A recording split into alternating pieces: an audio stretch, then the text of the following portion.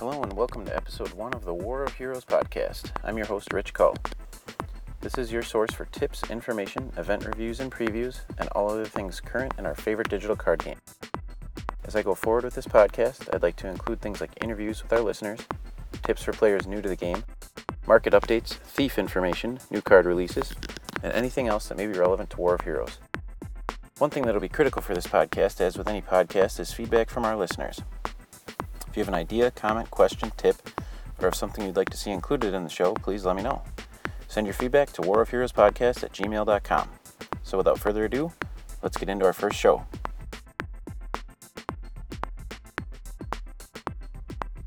I'd like to start off show number 1 fairly simply. I'll start by introducing myself and my War of Heroes experience, then get into how the show will be laid out along with what topics will be discussed, as well as what will not be discussed. As I said at the top of the show, my name is Rich Cull. I've been playing War of Heroes for about a year now. A coworker introduced me to the game and I've been hooked ever since. I would consider myself a very active, casual player. I'm online every day without fail, but I also don't spend too much on the game. When I do spend, it's to buy power packs to trade for cards. Usually in events, I rely on farmed power packs. I also have a love of podcasts, as I have a 40-minute drive to work every day. I searched around for a War of Heroes podcast and couldn't find one, so I figured what the heck, I'll give it a shot. Maybe nobody will listen, maybe a bunch of you will listen and hate it, or maybe it'll be a great success. But at the end of the day, I can say I gave it a shot.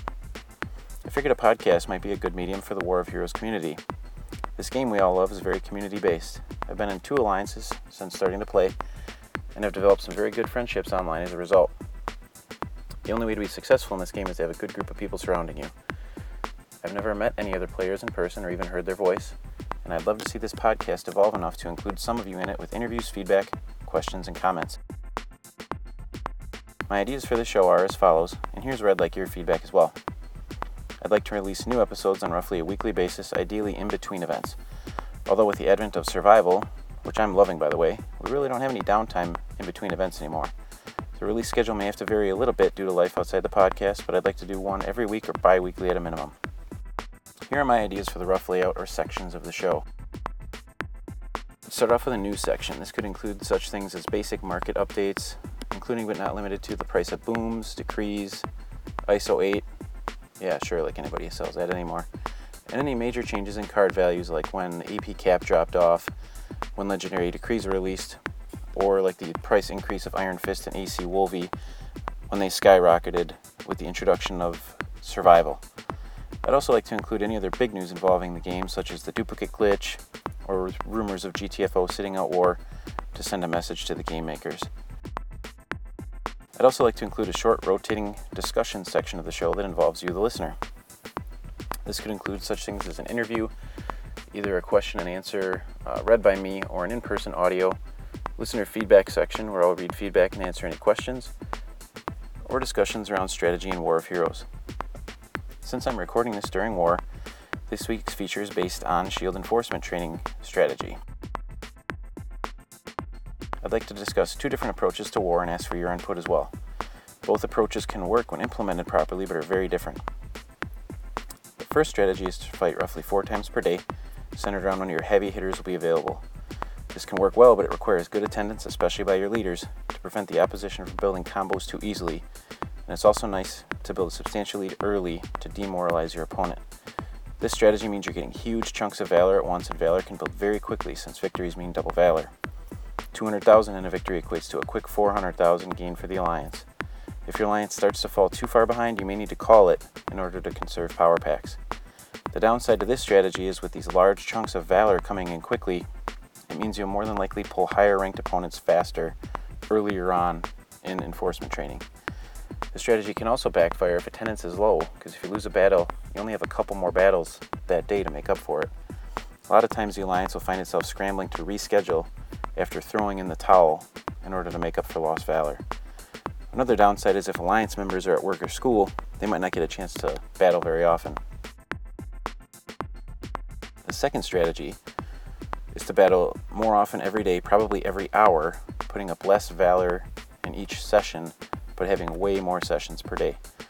Usually this strategy is going to require a solid defense lead who's willing to burn a few power packs to prevent the opposition from breaking the D lead ability. The upsides here are more than likely You're not going to pull higher ranking opponents as quickly, as your rank is not going to rise as quickly in the training sessions. This strategy also allows for more participation from members that have a lot going on outside of the game. It's also more conducive to earning enforcement training rewards such as the booms, or right now the processor rewards with the superpowers, as it's easier to hit the wins and participation requirements for the daily rewards. Make sure to take the training quizzes after each battle to earn back 100 attack points in between each battle, since you're probably going to be battling every hour.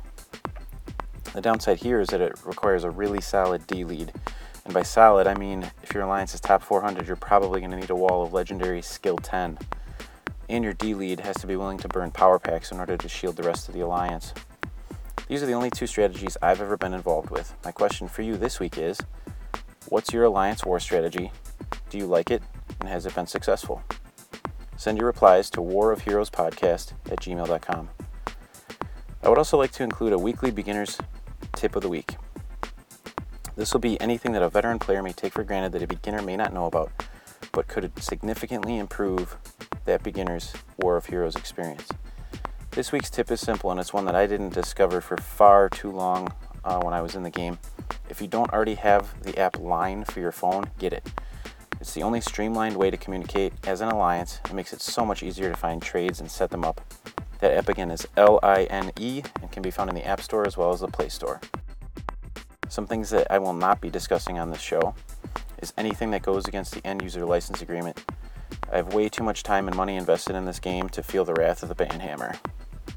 I also will not be discussing any tips or tricks that could be considered questionable, such as the recent duplicate glitch.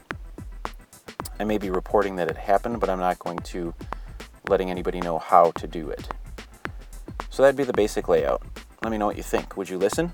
What other things would you like to see included?